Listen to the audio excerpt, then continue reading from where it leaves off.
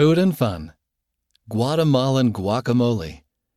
In Guatemala, people eat avocados almost every day. For parties and celebrations, they make guacamole. Be sure to get an adult's help. You'll need 3 avocados, 1 tablespoon chopped onion, half a teaspoon of dried oregano, juice from 1 lime, and half a teaspoon of salt. Cut avocados in half and remove the pits with a spoon. Scoop out the avocado and use a fork to mash it up. Stir in the rest of the ingredients and serve with tortilla chips. Quetzal Craft. Quetzals are Guatemala's national bird. They live in high mountain forests. It's said that quetzals can't survive in cages, so these colorful birds represent freedom. You'll need 3 colors of paper, scissors, and glue. 1.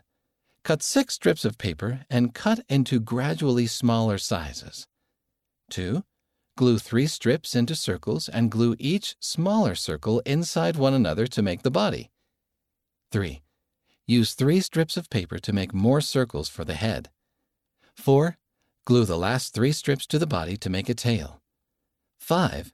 Make a beak and eyes with markers or paper. End of this month's Food and Fun, read by Wes Nelson.